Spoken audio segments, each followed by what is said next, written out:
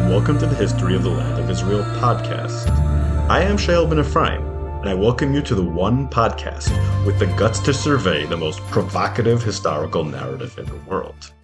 Episode 20, 10 Plagues of Egypt.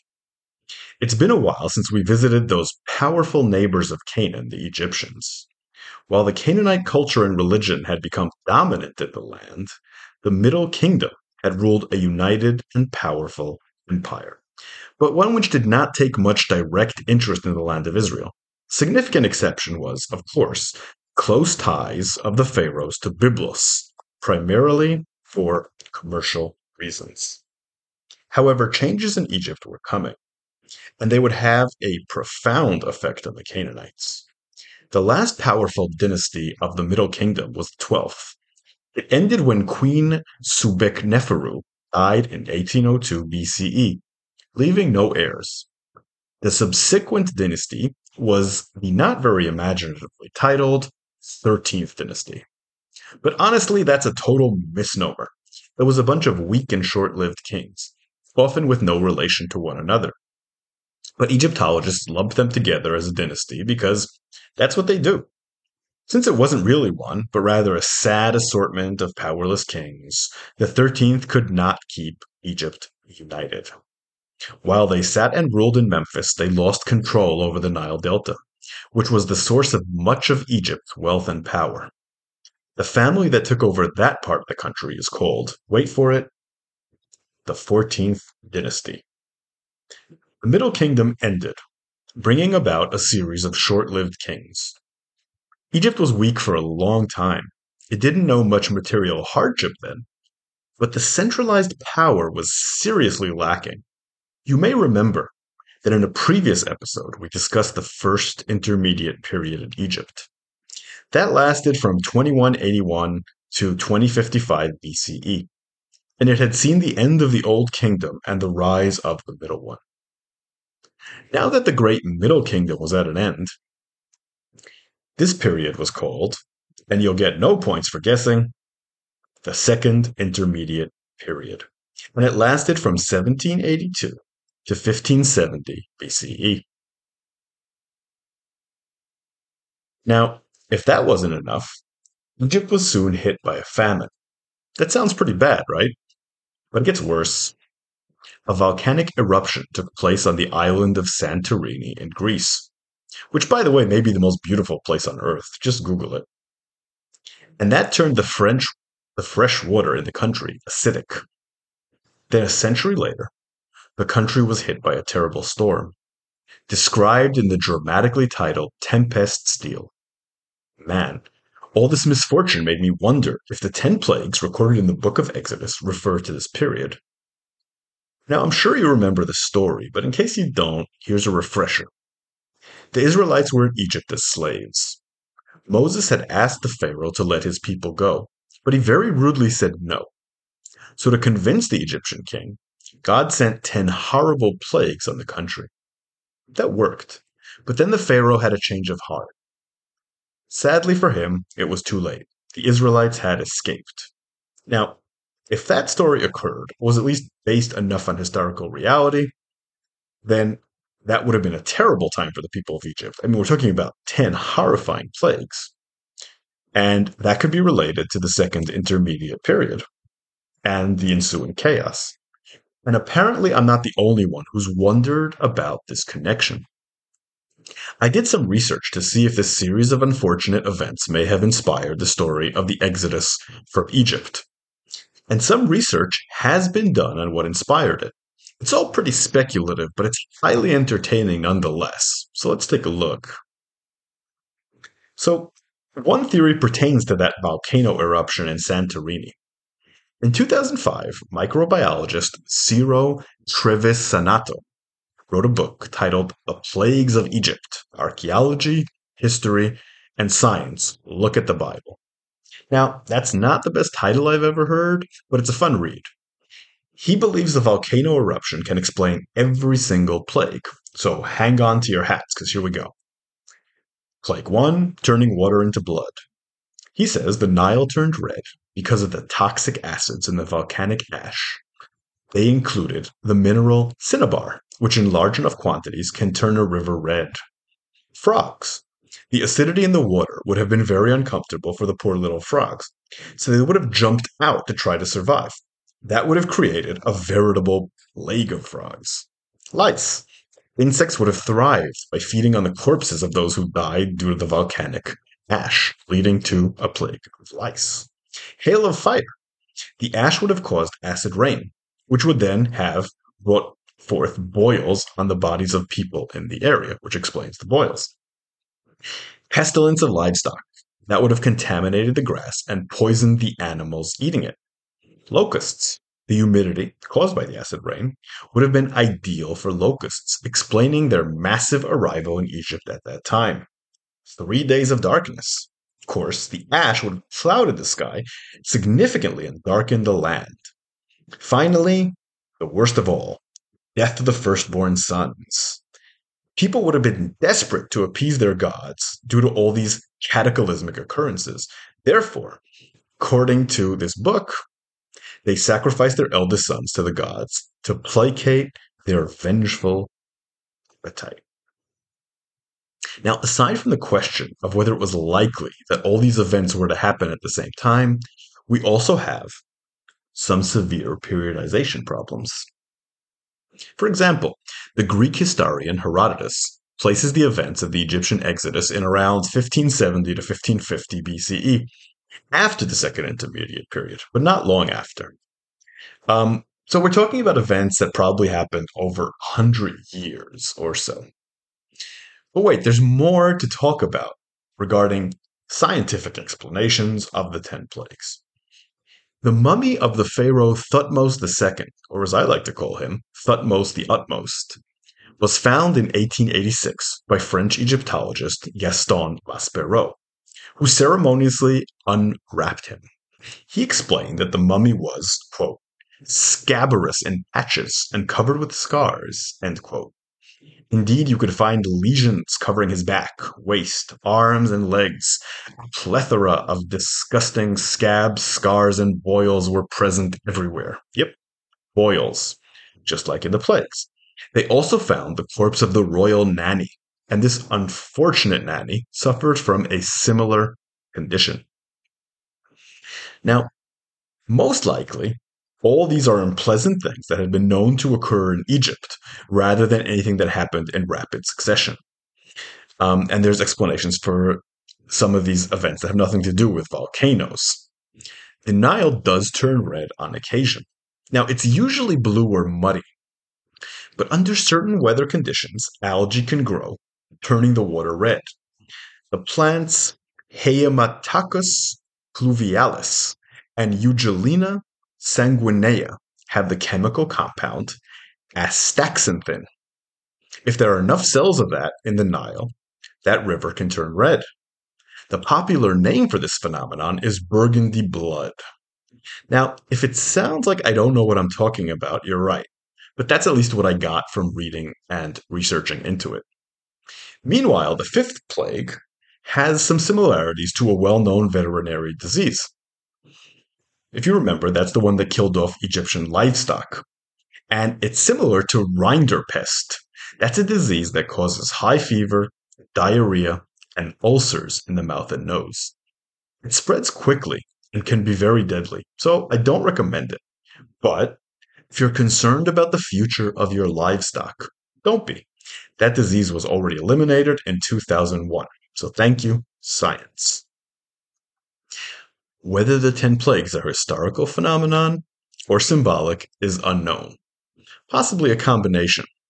But I love the theological explanation of the plagues, as explained by Fred Blumenthal in the Jewish Bible Quarterly.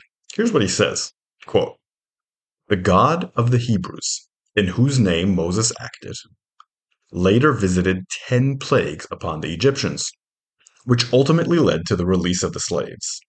4 of these plagues were events in which the animals, supposedly guardians of the Egyptian population, turned into extremely troublesome or dangerous attackers: frogs, lice, wild beasts, and locusts.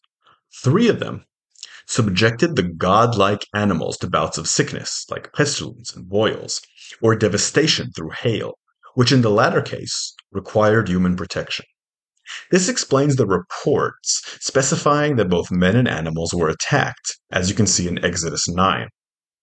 Two of the plagues reduced Egyptian gods to a state of powerlessness, in which they could not bestow their normal divine favors, like when the Nile turned into blood and darkness extinguished Ra's light.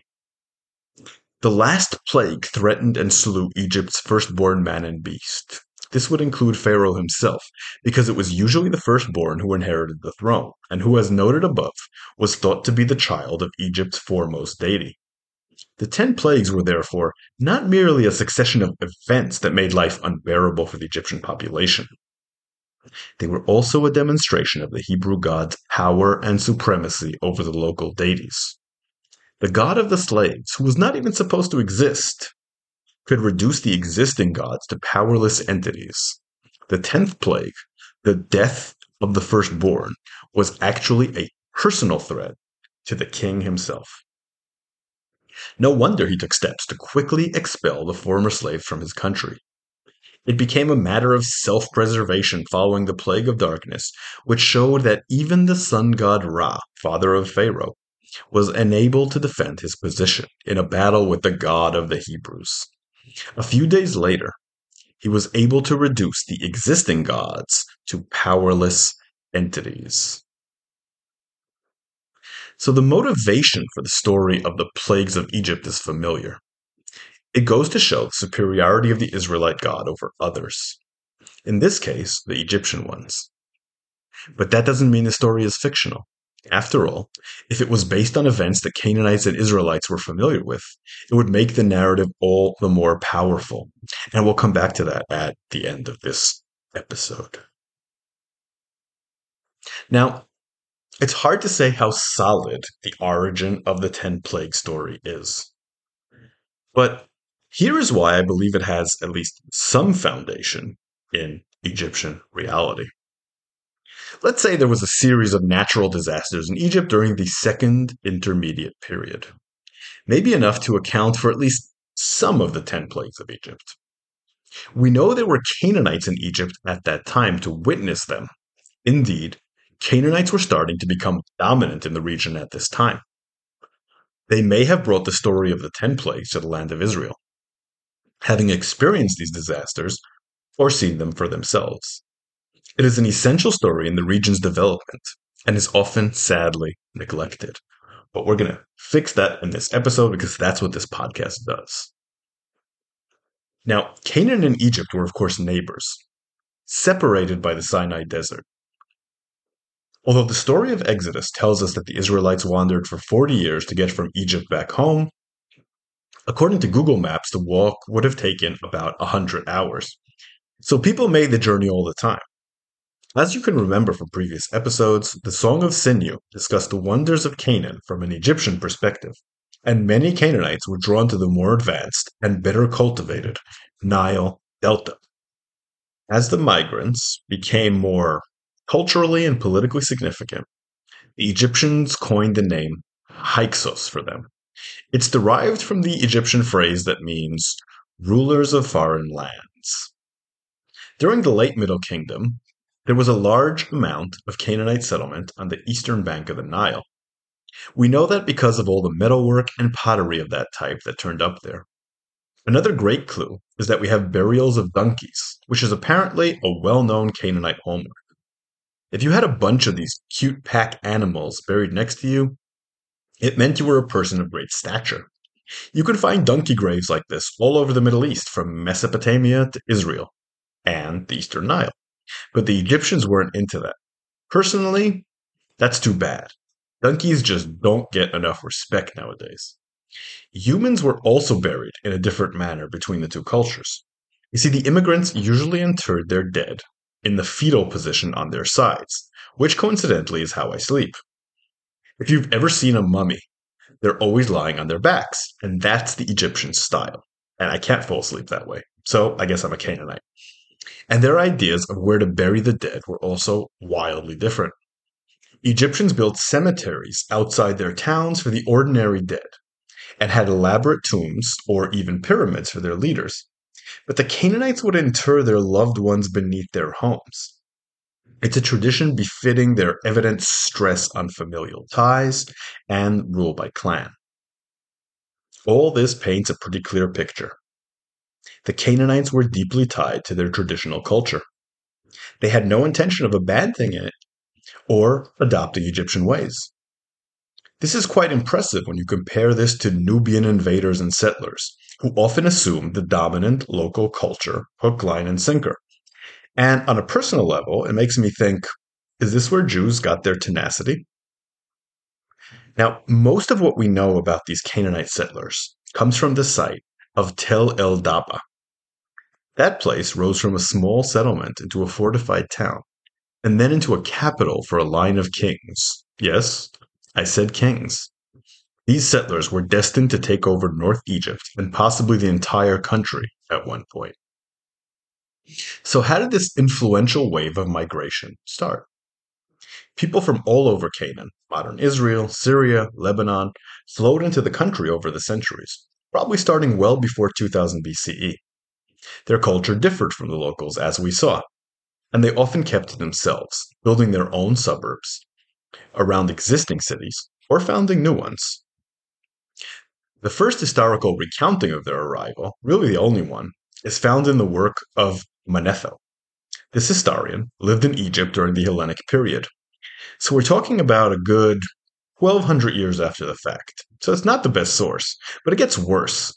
His works were not preserved. Instead, we know them through citations from the Jewish historian Josephus Flavius, who lived in the Roman era. Now, I don't want to get ahead of myself with the narrative, but he's not exactly known as the most reliable historical source. To make matters even worse, Manetho is, justifiably, considered to be one of the forefathers of anti-Semitism. Yep, he totally hated Jews before it was cool. And Manetho clearly was displeased with the Tanakh narrative, which made the Egyptians look like the bad guys and a bunch of losers. So his stories strike back by portraying the Jews as lepers thrown out of Egypt for their impurity.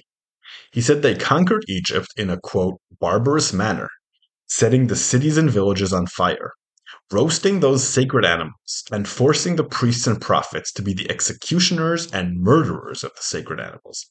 So basically, every mention of the Jews is negative there. And this also highlights tension between the Israelites and the Egyptians that may have existed at the time, which is that while for the Egyptians, a lot of these animals were sacred, for the Israelites, they were fodder for sacrifice to their god. So even though it's a very problematic source, that's really all we have in terms of written histories. So in his book, the Aegyptiaca, or the History of Egypt in Greek, here's what he had to say. Now, it's quoted in Josephus, as we already noted, and Josephus has a preface to this quote, and I will quote the preface before I quote the quote. I hope you are following me on that. Quote, I shall quote his own words, just as if I had brought forward the man himself as a witness, end quote. Now, I'm not sure if we should trust this quote more or less because he goes through these pains to say he didn't change the quote. In my opinion, I would trust it even less because, as you know the saying, the lady doth protest too much. But anyway, here is the quote. Unexpectedly, from the regions of the east, invaders of obscure race marched in confidence of victory against our land. By main force, they easily seized it without striking a blow. And having overpowered the rulers of the land, they then burned our cities ruthlessly, razed to the ground the temples of the gods, and treated all the natives with cruel hostility, massacring some and leading into slavery the wives and children of others. Finally, they appointed as king one of their number, whose name was Salitis. He had his seat in Memphis, levying tribute from Upper and Lower Egypt, and always leaving garrisons behind in the most advantageous positions. Above all, he fortified the district to the east, foreseeing that the Assyrians, as they grew stronger, would one day covet and attack his kingdom. In the Saite, he founded a city that was favorably situated on the east of the Bubastite branch of the Nile, and called Awaris after an ancient religious tradition. This place he rebuilt and fortified with massive walls, planting there a garrison of as many as 240,000 heavily armed men to guard his frontier. Here he would come in summertime, partly to serve out rations and pay his troops, partly to train them carefully in maneuvers and so strike terror into foreign tribes. After reigning for 19 years, Solidus died, and a second king, named Banan, succeeded, and reigned for 44 years. Next to him came Apachnan, who ruled for 36 years and 7 months, and then Apophis for 61, and Ayanas for 50 years and 1 month. Then finally, Asis for 49 years and 2 months. These 6 kings, their first rulers, were ever more and more eager to destroy the Egyptian stock. Their race as a whole were called the Hyksos, that is, king shepherds, for Hyk in the sacred language means king, and Sos in common speech is shepherd or shepherds, hence the compound word Hyksos. Some say that they were Arabs, end quote. Josephus then goes on to vaguely connect the Hyksos with the Jews. He writes, Manetho says that this race of so-called shepherds is in the sacred books of Egypt described as captives, and his statement is correct. With our remotest ancestors, it was a hereditary custom to feed sheep, as they lived nomadic lives. They were called shepherds. But on the other hand, in the Egyptian records, they were not unreasonably styled captives, since our ancestor Joseph told the king of Egypt that he was a captive, and later, with the king's consent, summoned his brethren to Egypt, end quote. Josephus also claims that when the Hyksos were expelled from Egypt, they went on to establish Jerusalem, which is, of course, not historically true. So to him, they were clearly either Jews or the forerunners of the Israelites, which makes sense. He was writing a history of the Jews, and he tried to fit everything into this narrative. Josephus does not address the fact that he just brought up a quote saying the Hyksos were Arabs and is now claiming they were Jews. But that is Josephus for you. One unreliable historian quoting another unreliable historian. Nothing much has changed from modern academia. Both Manetho and Josephus were wrong on several counts. First, the gods they worshipped and the remains the Hyksos left behind show no doubt. They weren't Arabs. The Nazis thought they were something else, Shak. They said that they were Aryans. But scholars today say the Temple of Icarus is highly similar to the ones found in Byblos and Ugarit. Therefore, archaeologist Manfred Bietak says their spiritual home is in northernmost Syria and northern Mesopotamia. So, in the cities that we've covered quite a bit in this podcast. So, Canaanites, they also didn't invade, but instead emigrated. The Assyrians also weren't a threat back then. The Hyksos also didn't rule from Memphis. Manetho also gets the names wrong. Hyksos doesn't mean king shepherds, it means rulers of foreign lands. Recent research has shown some other interesting points. For example, we know there was a steady increase in the Levantine population in the area for at least 150 years before the Hyksos took power. And here's another indication we aren't talking about a sudden invasion. Usually, when a swarm of military is overcoming a country, men come first and subdue the local women. That's certainly what we find with the Mongols. But instead, in the early years of Canaanite settlement, we see the opposite. No less than 77% of the females in the area appear to have been Canaanite, or at least not Egyptian. Therefore, Bietak writes, quote, the migration should be understood within a repetitive pattern of the attraction of Egypt for Western Asiatic population groups that came in search of a living in the country, especially the Delta, since prehistoric times, end quote. Now, you might be wondering how the Egyptians received these migrants. We know that the pharaohs believed their people were far superior to all foreigners. They looked at other civilizations as inferior curiosities. But perhaps because of this supreme self-confidence, they proved surprisingly tolerant of foreigners settling in their country. There are few signs of strife between the communities, at least at first. The Canaanites coming in were tight knit in the traditional Levantine way. Each village had a large house in the center. Then there were smaller homes around it. Therefore, most were probably related to that large family by blood, marriage, or at least treaty. Larger Canaanite settlements often had 2 or 3 families, and in those cases they may have competed for power. And perhaps that's why the Egyptians generally accepted them. These people kept to themselves and did their own thing. The Egyptians became increasingly gracious hosts.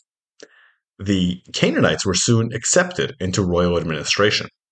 Indeed, that is how the settlement of Tel al-Daba developed into a center. The town, known to the ancient Egyptians as Avaris, became the administrative heart of the pharaoh's rule over the Canaanites in the region. The monarchy in Memphis hired people from the local culture to govern for them and tax these migrants. But their main job was to keep open trade routes with Canaan, which also led to Mesopotamia and Anatolia. To this, they were very well suited culturally. They also greatly expanded trade with Cyprus, a connection that would outlive the Hyksos and serve Egypt in the future. Some historians credit them with introducing the horse and chariot into Egypt as well. That would be a significant contribution if accurate, because they were used extensively in later Egyptian periods. Evidence for that is that the first horses in the regions are from this period and are found in this area. But there's no clear evidence the Hyksos used chariots, and if they did, they didn't use them extensively. Despite being well accepted by the locals, the Hyksos eventually rebelled against them. That raises some questions. Why did they go out of their way to rebel against the authorities if they were treated so well? Here's the most popular explanation. Around 1700 BCE, the Nile Delta region was hit by severe famine and also a plague. I'm sure that has you thinking about the 10 plagues again. We know this from mass graves of people buried in haste, without the usual care. Both Canaanites and Egyptians normally interred their deceased, albeit in different ways, as we saw.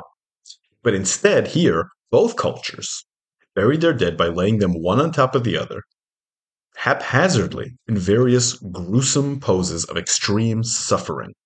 We can learn from this must have been an utterly dire period. And this had important political ramifications. You have to remember how authority worked in the ancient world. The leaders were gods, or close to them. The people submitted to their authority, usually willingly. But in exchange, they expected to enjoy the benevolence of the gods. What's the point of surrendering to demigods if you don't enjoy the fruits of it? When that didn't happen, like when plagues, floods, or the likes occurred, the monarchy lost its legitimacy. Try telling the people that you can't do anything about an epidemic when you claim divine favor. And that's why many Egyptologists link the Hyksos rebellion to the plague, especially since it occurred soon after. The capital was 100 miles away in Memphis, and they had no answers. So the locals declared independence. They used the government's infrastructure, which had coalesced around Avaris, and made that city the capital. I think the plague only provided the opportunity for the rebellion, but it didn't provide the motive. When you delve into the history of the Hyksos, the story really isn't so simple. We aren't exactly sure when the governors in Avaris began to claim to be pharaohs, but it was more of a gradual evolution than suddenly waking up one morning and screaming, "I am Spartacus," and rebelling. Likely the first one who did that was Yakbim Sakanre. He often signed his missives, the good god Sakanre, or the son of Ra Yakbim. A good indication that he was feeling pretty high and mighty. And he ruled from 1850 BCE to 1780 BCE or so. And that's a good century before the plague. And we also see that the Hyksos governors maintained close ties to their homeland. For example, the seals of Kare Kawasare, one of the governors there, originated in Jericho. And the close cultural ties and political ties to cities like Jericho and other areas in Canaan may indicate that they always had divided loyalties. It's hard to say. One thing we know for sure is that the rulers of Avaris had extensive experience running large areas with a degree of autonomy. Just as importantly, the local elites were used to working with them and had done so for generations. So they had connections with the Egyptians. They understood the lay of the land. It reminds me a bit of how the so-called barbarians took over Rome. We're kind of shaped by this Western narrative that they were wild hordes who just invaded and destroyed the civilized empire. But what really happened was a little bit different. The weakening imperial authorities put them in charge of self-administration areas when they couldn't run them themselves. Eventually, these so-called barbarians figured, what do we need the freaking Romans for? Well, I mean, aside from the sanitation, medicine, education, wine, public order, irrigation, roads, a freshwater system, and public health system. Yep, I just quoted Monty Python. So to me, the rebellion is more of a crime of opportunity than one that occurred because of the circumstances. And I think that the idea that people will not rebel against treated badly is a very modern one. Local elites in ancient times were always looking to exert more authority and would often use any opportunity to do so. So they would fill a vacuum. It's not always a question of repression. And I'm not sure that repression always explains rebellions in the modern context either, but that's a different story. So once the Hyksos regime took charge, now they had the pesky problem of dealing with a famine. And you might think this would require some sort of sophisticated agricultural reform, but this was a different era. The solution, they believed, was to build a massive temple to appease the gods. Therefore, Avaris became the site of the largest temple built in the Second Intermediate Period. Who was that temple dedicated to? It was dedicated to 4 gods, 2 Egyptian and 2 Canaanite. The 2 Egyptian ones were Hathor, the Egyptian goddess of love, beauty, music, dancing, fertility, and pleasure, also the protector of women. She was a legit feminist icon. And Seth, the god of thunderstorms, eclipses, and earthquakes, and a whole bunch of other stuff too. And 2 very familiar Canaanite faces, the Asherah and Baal. Now, Hathor and Seth were basically the Egyptian versions of Baal and Asherah. Asherah was a goddess of fertility, both for women and crops, therefore perfect for overcoming a famine. Meanwhile, Baal was the god of rain and storms. So he was obviously a good guy to have on your side in these situations. The temple became a center of worship and trade for the Nile Delta and southern Canaan, combining the 2 cultures and taxing areas in both. These gods all merged towards one goal: getting the level of the Nile up and putting food on the table. And it worked. The famine ended during the Hyksos reign. No one knows precisely when, but definitely soon enough to help the new line gain legitimacy. Those mass graves disappear, and a certain amount of economic welfare returns to the region. Meanwhile, things in the south weren't so great. It was a time of weakness and disorder there. So the Egyptian kings did not have the power to subdue these upstarts. Instead, they appeared to have a mature view of the situation and reached an accommodation with these Canaanite kings. They negotiated a deal that allowed Hyksos to continue to exist as a separate kingdom, as long as they continued to run the trade routes and allow the southern Egyptians to enjoy them. There's also evidence of diplomatic correspondence between the kingdoms and extensive cooperation at certain points. That's the nice thing about these ancient kingdoms. They didn't have fixed national borders. So when they lost territory, it sucked, but they bounced back. Compare that to today. If you're a country and you lose your lands in a war and you fail to get them back, it's considered a national insult you can never live down. You have to pass down the bitterness from generation to generation. This is a phenomenon political scientists call order fixity. And that's why the Ukraine insists on Crimea. Russia also insists on Crimea. Both India and Pakistan insist on Kashmir. Both Hungary and Romania insist on Transylvania, and I could go on. But another way of looking at it is that the southern kings just didn't have a choice. One of the characteristics of the intermediate periods is that pharaohs just didn't have much power. All the monarchs at this time were short-lived. They aren't mentioned much in the archaeological sources either. They may just have been figureheads for local elites or for the court viziers. Indeed, interestingly enough, we know far more about the viziers in this period than the pharaohs, which is a telltale sign of their outsized power. Archaeologists have even found a statue of one particularly powerful vizier in Ugarit, a city that we know very well. Now, we started this episode with the Bible, and we'll finish with it. What else is new? The story of the Hyksos raises interesting possibilities regarding various parts of the Tanakh. John Bright, author of A History of Israel, noted that the admittance of Canaanite individuals into the court of the Pharaoh could easily be linked to the story of Joseph. Now, if you remember that story in Genesis, Joseph was sold to Potiphar, the captain of Pharaoh's guard. By and by, he ends up correctly interpreting the Pharaoh's dream and is appointed vizier. Bright notes that this story may well have been inspired by the rise of Canaanites to high ranks within the Egyptian administration. We also get a clue about the origin of Joseph's coat of many colors. Well, the actual name used in the Bible is Kutonet Pasim, which means a coat of stripes. In any event, the tomb of Pnumhotep II shows Asiatics adorned in colorful garments. And these garments were likely reserved for foreign-born elites. So Joseph may well have been one of those. The parallels are many and striking. Indeed, some scholars believe that the story of Exodus is loosely based on what happened to the Hyksos. We will look much more closely at that possibility in future episodes. It's definitely worth examining. But one thing is for sure. We can see why, to the early Israelites, Egypt was part of their immediate universe. Their Canaanite forefathers had lived there. They traded with Egypt. At one point, they'd even ruled it.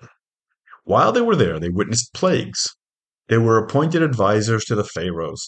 They were thrown out of the country.